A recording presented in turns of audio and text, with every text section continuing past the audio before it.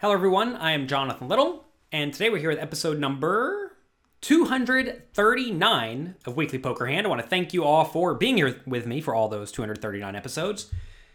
If you're not already following me on Twitter, go there, follow me at Jonathan Little. We've been doing a lot of giveaways. So far, I think we've given away about $5,000 or $10,000 worth of live poker buy-ins. Also, memberships to my training site, pokercoaching.com, physical DMB books. We're giving away lots of fun stuff, and you can get entered into those giveaways by following me on Twitter at Jonathan Little. So, for the next few weeks, we're going to be going through hands from a Veronica and Friends game. This is a 1-3 no-limit cash game where stacks are usually quite deep, and the action is very loose, very splashy. Everyone's having an absurdly good time. This is what happens whenever you have someone who curates a game. They pick people who they want to play with. Veronica, here with $415, gets to pick her own game. That's nice. And she picks a fun one. I've had the opportunity to play on it one time, and I got crushed.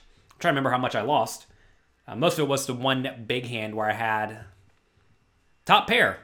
Turns out I thought top pair was good enough. My opponent showed me the nuts for, 400 big blinds or so. Go figure. As you see, the wine's already flowing. Everyone's having a good time.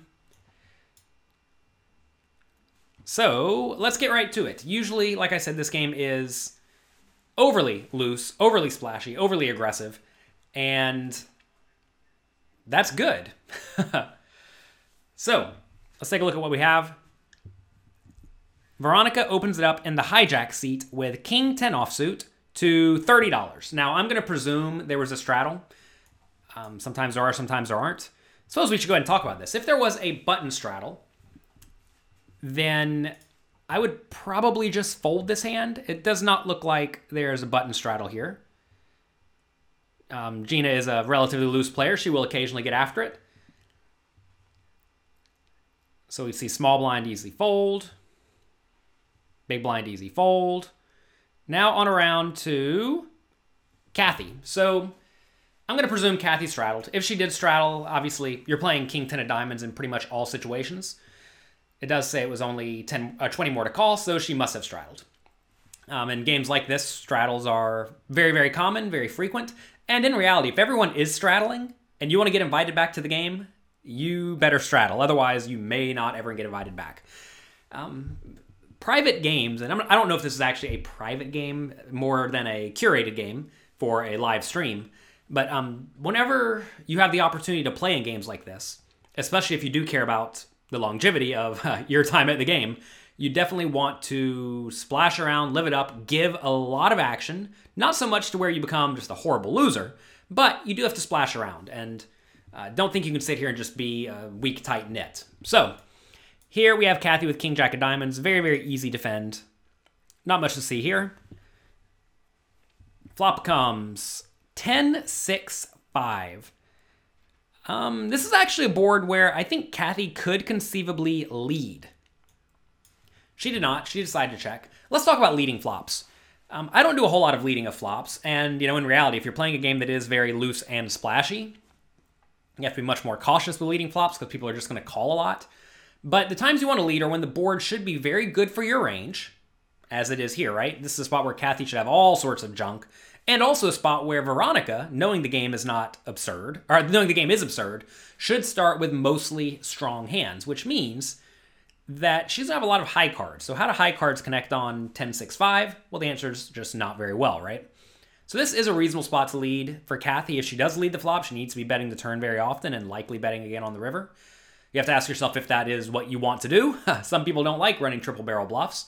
But in this spot, I think it would actually be reasonable because the board's going to get a lot worse, and it's going to change in various ways on the turn in the river, and when that happens, you just get to keep bluffing.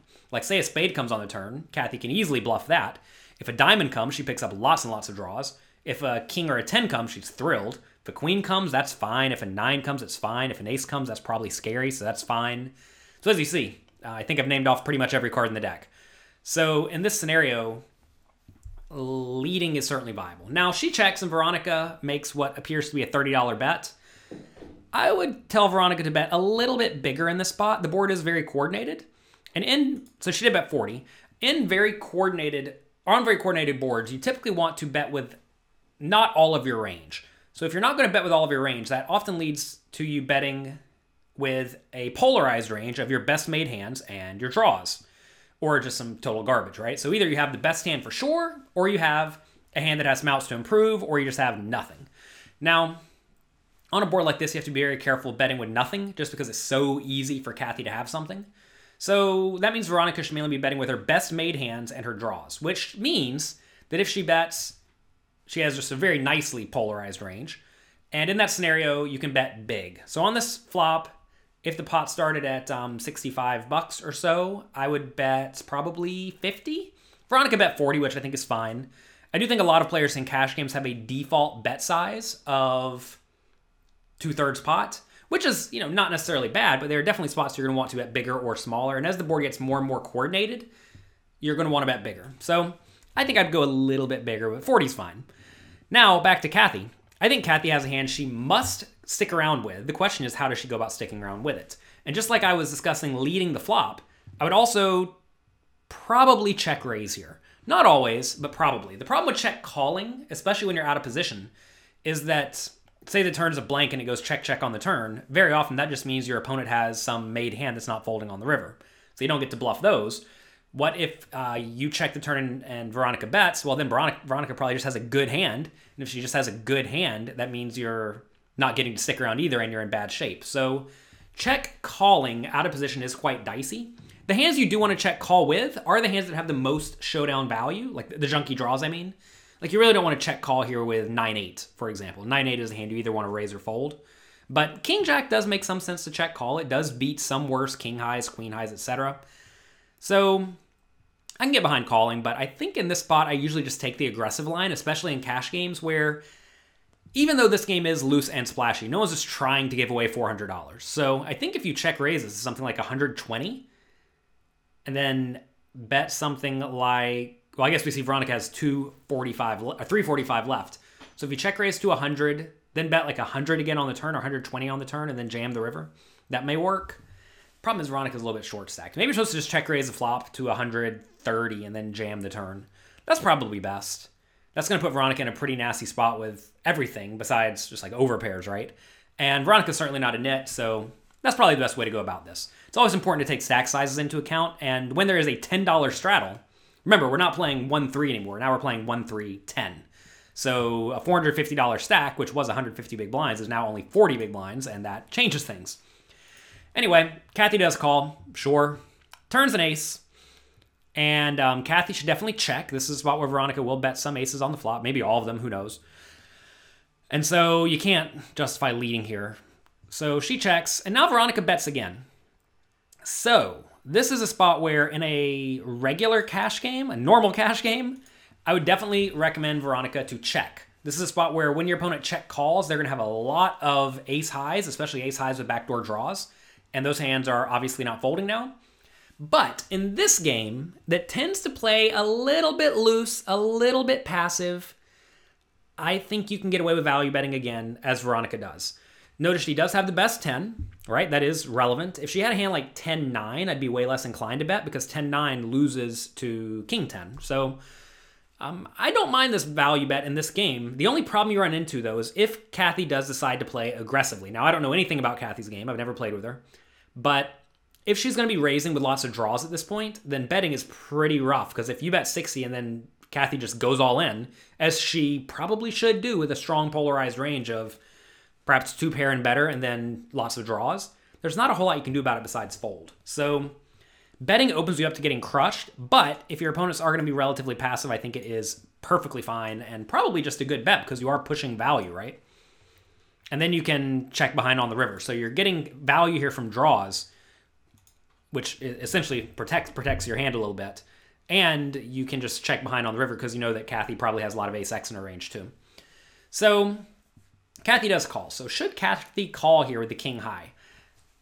I would say probably not. The problem with calling here is that if Veronica does have a hand like she has, she's not going to bet on a queen river.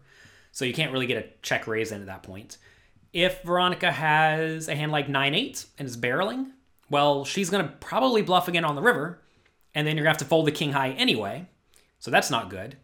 If she has, well, any made hand, you're losing. So this is just not going to work out well. Floating the turn out of position is very often not a great strategy. I mean, I get the idea that she has a king high, which is not so bad, but you just need to get out of the way here. It's too likely you're in bad shape. The ace is not the card you wanted to see, so you got to fold, even for a $60 bet. By the way, if Veronica is going to bet the turn, she should bet on the medium to small side, and that is what happens.